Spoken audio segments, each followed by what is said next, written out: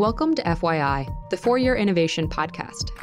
This show offers an intellectual discussion on technologically enabled disruption, because investing in innovation starts with understanding it.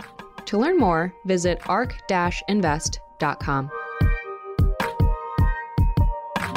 ARK Invest is a registered investment advisor focused on investing in disruptive innovation. This podcast is for informational purposes only and should not be relied upon as a basis for investment decisions. It does not constitute, either explicitly or implicitly, any provision of services or products by ARK. All statements made regarding companies or securities are strictly beliefs and points of view held by ARK or podcast guests and are not endorsements or recommendations by ARK to buy, sell, or hold any security. Clients of ARK Investment Management may maintain positions in the securities discussed in this podcast. Welcome back to ARK's 4-Year Innovation Podcast. Today we have James Wang, who normally hosts the podcast, on the other side of the table. How are you doing today, James? I'm doing well. How are you, Sam? Doing great. I just have a quick question for you. How'd you get your lunch today? I got it delivered via Caviar. Interesting. And that's what we're going to be talking about today. We're going to be talking about food delivery and the opportunity ahead. So can you kind of just give us a broad context of internet companies making things easier? Sure. If you think about the most successful internet companies of the last decade or so, it's really about taking an existing experience that was typically done offline and making it much easier by converting it into an internet experience. So whether it's Amazon or Netflix or Uber, they've taken something that used to require the customer to do a bunch of work, whether it's going to the supermarket to buy a bunch of groceries or books, or standing on the side streets of New York on a cold day and trying to hail down a cab, and turn that into a push-button user experience. So on Amazon, you just select whatever items you want, click checkout, 2 days it's in front of your door. On Expedia, instead of calling travel agents, back in the day, that's what you had to do. You just type in your destination and you can pick whichever date you want to fly at different price points. And for Uber, it's just basically opening the app and pressing a button. So everything that used to require a lot of offline work, often just masked in terms of what the customer has to do, now is subsumed through these very easy to use push button internet services.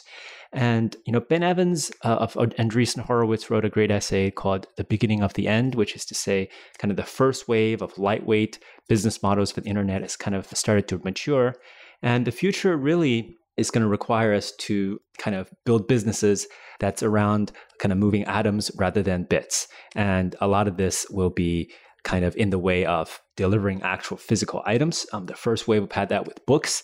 This wave, I think, a very large market that should be tackled, that's kind of in the progress of being tackled, is food delivery, which includes everything from groceries to fully prepared meals, which I think is actually a very interesting opportunity. All right, so all of this has been happening with internet companies. Is food delivery late to the game, or is now just a time when it's ready to take off? How's this evolving? What's happening now that's allowing this to take shape? Yeah, so restaurant deliveries like Uber Eats, GrubHub, DoorDash in the West are starting to really gain a lot of momentum. And I think a really good question is, why is it happening now? I think a key answer to why is it happening now is mobile penetration has reached a critical threshold where we're actually very comfortable buying all kinds of goods and services on our phones. And the second one is Uber has really kind of pioneered this model of activating a bottoms-up workforce for transporting really anything from point A to point B. And once that became a kind of norm for kind of society, the idea is, we don't have to just drive people. We can drive anything from or cycle anything from point A to point B. And that's made food delivery, especially from restaurants, very real. If you think about why this didn't exist before, there are, hundreds of thousands of restaurants in the United States. And for most of them, delivery is not what they're in business for. They opened a restaurant to serve customers on premise, and they're not really geared or really, they don't really spend time thinking about, do I want to hire drivers and manage dispatch? And that whole infrastructure is very complicated, and most do not want to be involved. So companies like DoorDash and GrubHub are really in the business of being a platform for any restaurant to have delivery capabilities. So their delivery and online ordering as a service. And that creates a very interesting dynamic because they become the marketplaces themselves. And anytime where we see a marketplace business, we have very attractive economics. Hotels individually are not very attractive businesses, but Booking.com is one of the most valuable internet companies in the world because they aggregate all the hotels in the world. And for the same reason, companies like GrubHub and Uber Eats aggregate the majority of the restaurants in their respective regions, and they get to take an economic share out of every order placed on their platform. While we're on the business model, I think it's super interesting to actually dive in deeper because you talk about internet companies, everyone says network effect. But when you look at these food aggregation businesses, it's not just a two-sided network. It's actually far more complicated than that. Can you dive into that a little bit?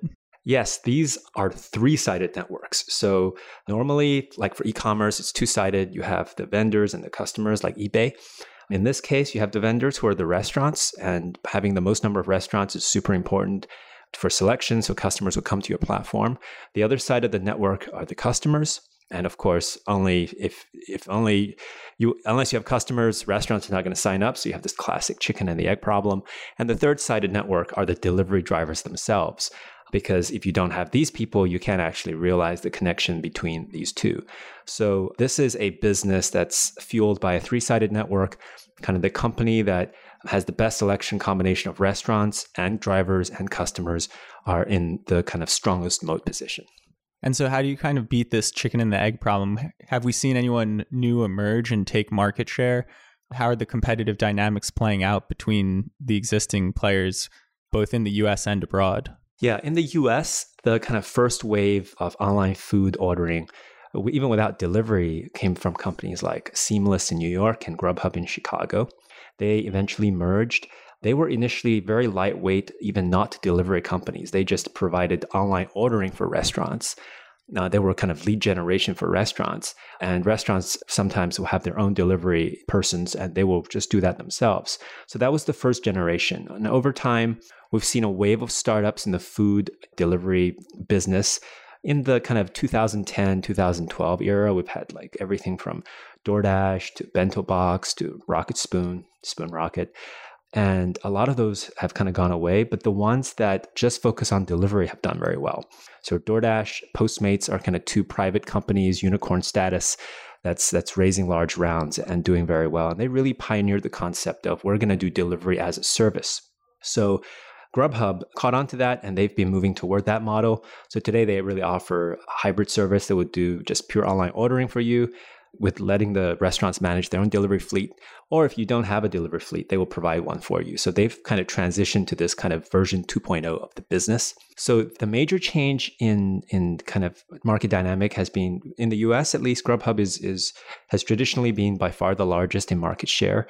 But recently, Uber Eats has been growing very quickly and taking a lot of share. You mentioned, how do these companies solve the chicken and egg problem? For GrubHub, their starting point was acquiring restaurants. And from restaurants, it got customers, and customers to drivers. For Uber Eats, they are leveraging, of course, on Uber. So they have drivers already. They just need to acquire restaurants, and they have customers already. So they're integrating backwards toward restaurants. And they've done that very well. One way to grow very quickly in this industry is to partner with large chains. And Uber Eats has partnered with McDonald's to deliver pretty much across their chain, and that's helped them drive a lot of gross sales. And it's, your enemy's your friend. So GrubHub predictably partnered with Yum Eats, which has everything from KFC to Taco Bell, and they're ramping very quickly there as well. So we're seeing kind of delivery platforms partner with the existing kind of legacy food installed base who are not geared for delivery, and really help them actually drive some business growth when the restaurant business has been kind of pretty flat for a while now. And so right there, we're just talking US centric, but you actually told me something earlier that kind of blew my mind. What are we looking at when we talk about China? China is really where food delivery has exploded.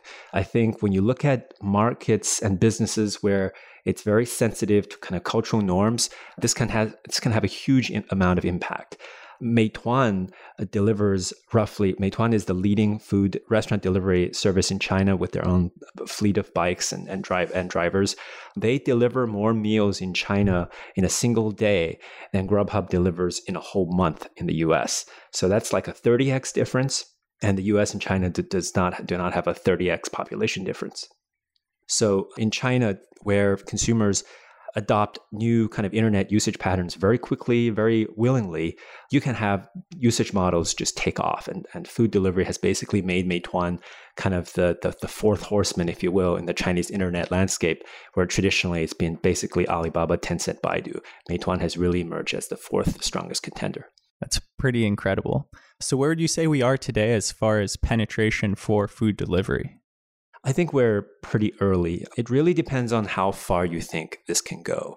Is this a niche use case of, some days we just don't feel like cooking and we'll get some food delivered to our homes? Or could this actually be a candidate for replacing this whole, multi-hundred-year habit of cooking our own food? I think there is a reasonable case to be made that it could potentially do that, right? So you're saying that at some point in the future, maybe apartments in cities won't even waste space for a kitchenette or anything like that. It's wasted space in the home. It's very plausible. We've seen forecasting user behavioral changes are very difficult, but I went back and looked at all the spend and revenue data for kind of how the US generates and consumes food. In 1986, about a third of the value of all the food produced in the US was self-produced. So it was grown by a farmer, him or herself, back in the day. And buying food was really, at some point in human history, it was considered a luxury. And now the concept of growing your own food for your own consumption is just absurd, right? You would not consider that. Today, the US Statistics Bureau still publishes that it's less than 1%. So it's dropped from like 33% to 1%. And of course, on the workforce side, 200 years ago, 90% of the US and the world was engaged in agriculture. That was, trying to not be hungry was the goal of humanity for 99.9% of our history. And it's only recently that questions such as, what do you feel like for dinner, has even become a valid category of questions. That was just not something you asked back then. So if we can migrate as a society from individual farmers to nobody is a farmer, I think it's certainly plausible to say that in the future, we could get off this habit of, every week we have to go to a store and buy a bunch of food and then go home and then wash it, chop it, cook it, clean it. All that is really work that no one desires to do as a first order principle. I think Harvard Business Review has a study that says 90% of Americans are either ambivalent or hate cooking. So I think a lot of what we presume to be in the goods sector eventually turning to services. For example, the US restaurant industry now generates more revenue than the food at home category, basically groceries. So that happened about 10 years ago. That's an incredible statistic. Like, we spend more here eating out than we do eating at home. And it's not just, it's really because that's not just food value, it's a service. And once you convert something to a service, it's higher value. So in terms of getting back to your original question, the current penetration is low. If you add up all the revenue, the gross sales numbers from Caviar, from GrubHub, Uber Eats, it's on the order of $120 billion. And I have a blog with a chart that should be up soon with these stats. And if you assume kind of the global middle class that can be served by food delivery services in kind of urban city environments, that's about maybe 2.5 billion people. If they order food delivery services once a week, that's about $1 trillion market. That's just like one lunch meal, right? Very easy to achieve. If they use it 3 times a week, it's about $3 trillion. So based upon that, 120 billion is about, 5% penetration today. So it's kind of like where internet travel was maybe 10, 15 years ago. It's showing a lot of convenience. It's very compelling, but most people haven't gotten on board. And now today, I think, online travel is just travel. We don't even make the distinction. That's pretty incredible. So we're 120 billion today, just 3 meals a week if you're getting that delivered, a $3 trillion opportunity. How quickly are we growing though? It depends on the platform. Like some of the more mature ones, the slowest one I can find is growing 20% plus. That's organic for GrubHub. The other ones, like every region has their kind of hero. In Europe, it's called Delivery Hero. They're growing 40% plus. In China, Meituan is well over 50. It is growing very, very quickly. It's like an early stage SaaS company is kind of how it looks from the revenue side. And the way these businesses work is they take a percentage of the food order sales. So the monetization rate for GrubHub is like 20%. So if you order $10, that's like $2 for them. on top. So they take a very attractive kind of fee on top of this penetration base of $1 trillion or $3 trillion.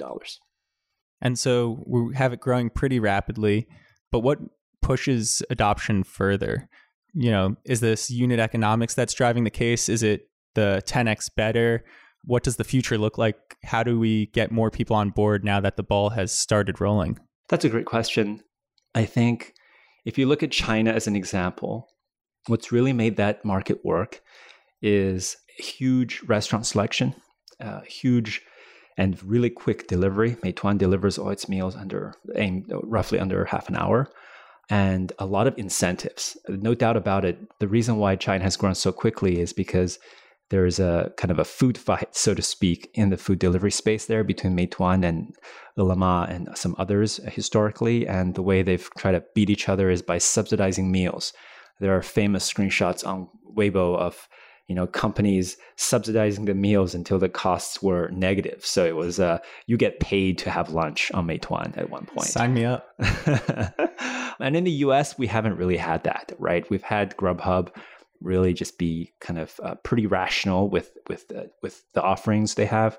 This is a company that has a GAAP net profit, which is rare for many kind of growth stage companies.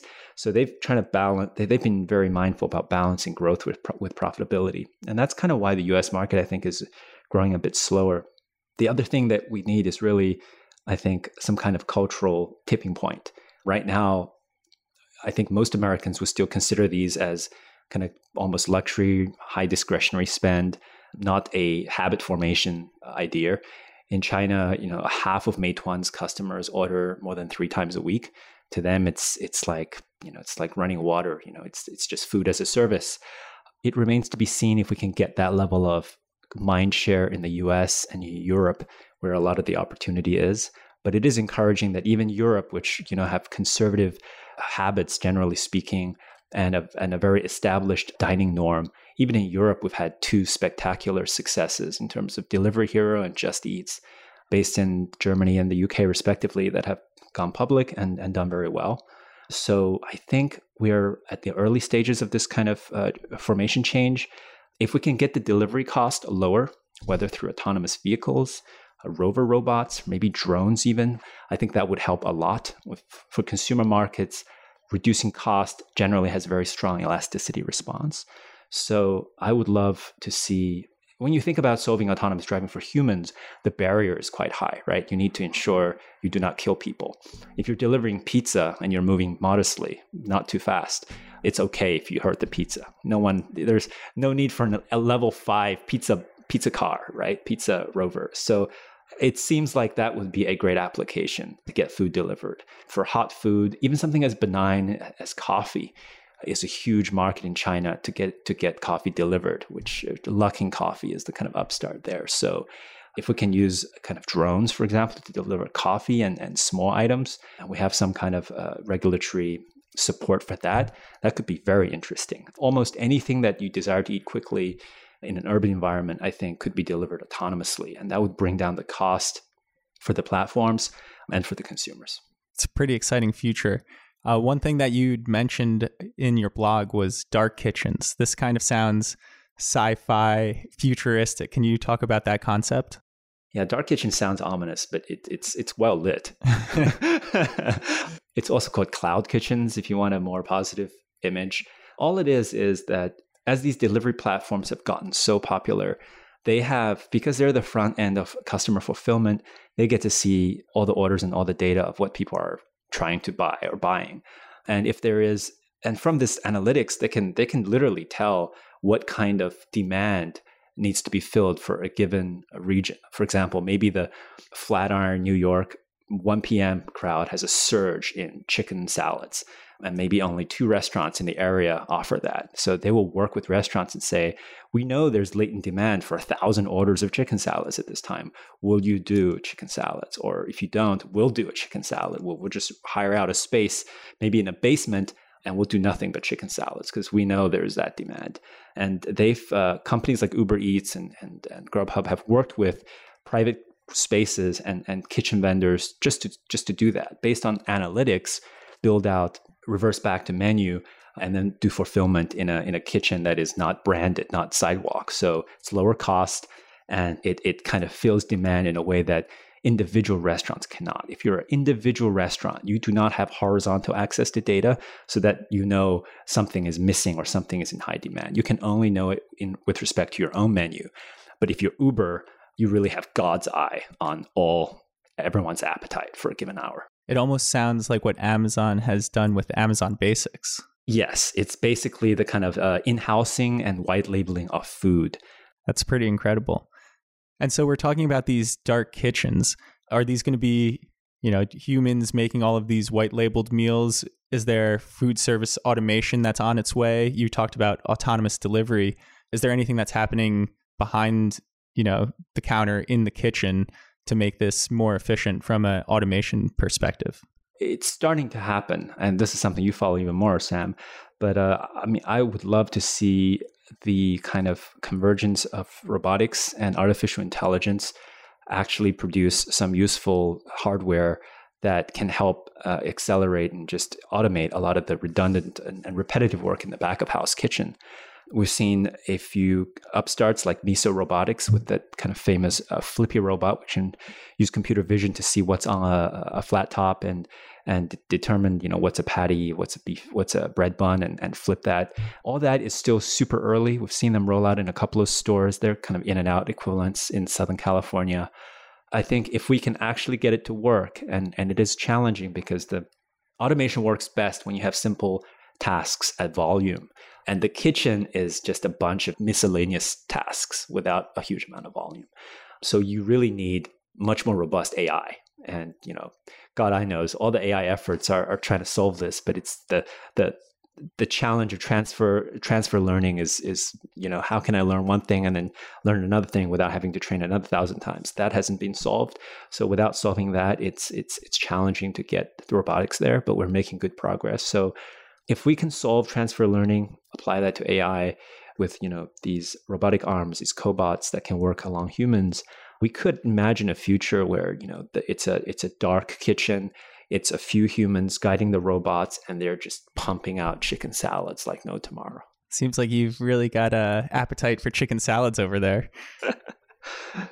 I don't actually order chicken salads. I just presume people like them. Fair. It's because of Sweetgreen's success, right? It's true. Sweetgreen is just killing it here in New York. Yeah, that's another point that I think is maybe this is just me over-biasing on what I'm seeing around the streets of New York, but kind of if you think of the evolution of food, of fast food, it's definitely evolving toward a direction where it can be more and more a sustainable part of your diet. The standard fast food in the 1960s was McDonald's. And then we had this kind of renaissance with Chipotle offering everything fresh, everything prepared in the kitchen. And Chipotle has been by far the most successful food company born out of the 90s. And now we have companies like Sweetgreen and Kava basically producing meals that are going to be more healthy than anything you can make at home. And they have a very strong emphasis on delivery programs. So if the range, selection, and nutritional sanity of food becomes a selling point and comparable, if not superior to home cooking, it could really actually replace everything we've gotten used to in terms of shopping and cooking and cleaning. It's pretty remarkable. Is there anything else you want to add before we wrap up here? Not much, I guess. I would love to hear from our listeners. Tweet at us about, what are your experiences with these services? They're obviously not perfect today. I'd love to know just how are people using these services? Are they using them as kind of emergency Friday night dinners? Are they using them on a more regular basis to replace meals? And do they see kind of how do they see their usage patterns changing in the future based on whether it's delivery cost or selection? I'd love to know how actual users are reacting to these services. How many meals a week do you order? I probably order five-ish a week. Probably 3 lunches and 2 dinners, maybe. I think that's about my range. So you're ahead of the curve. I'm ahead of the curve and eating the thesis line, hook, and sinker. Thanks for joining us today, James. Alrighty, thanks, Sam. Nice talking to you. ARC believes that the information presented is accurate and was obtained from sources that ARC believes to be reliable. However, ARC does not guarantee the accuracy or completeness of any information, and such information may be subject to change without notice from ARC. Historical results are not indications of future results.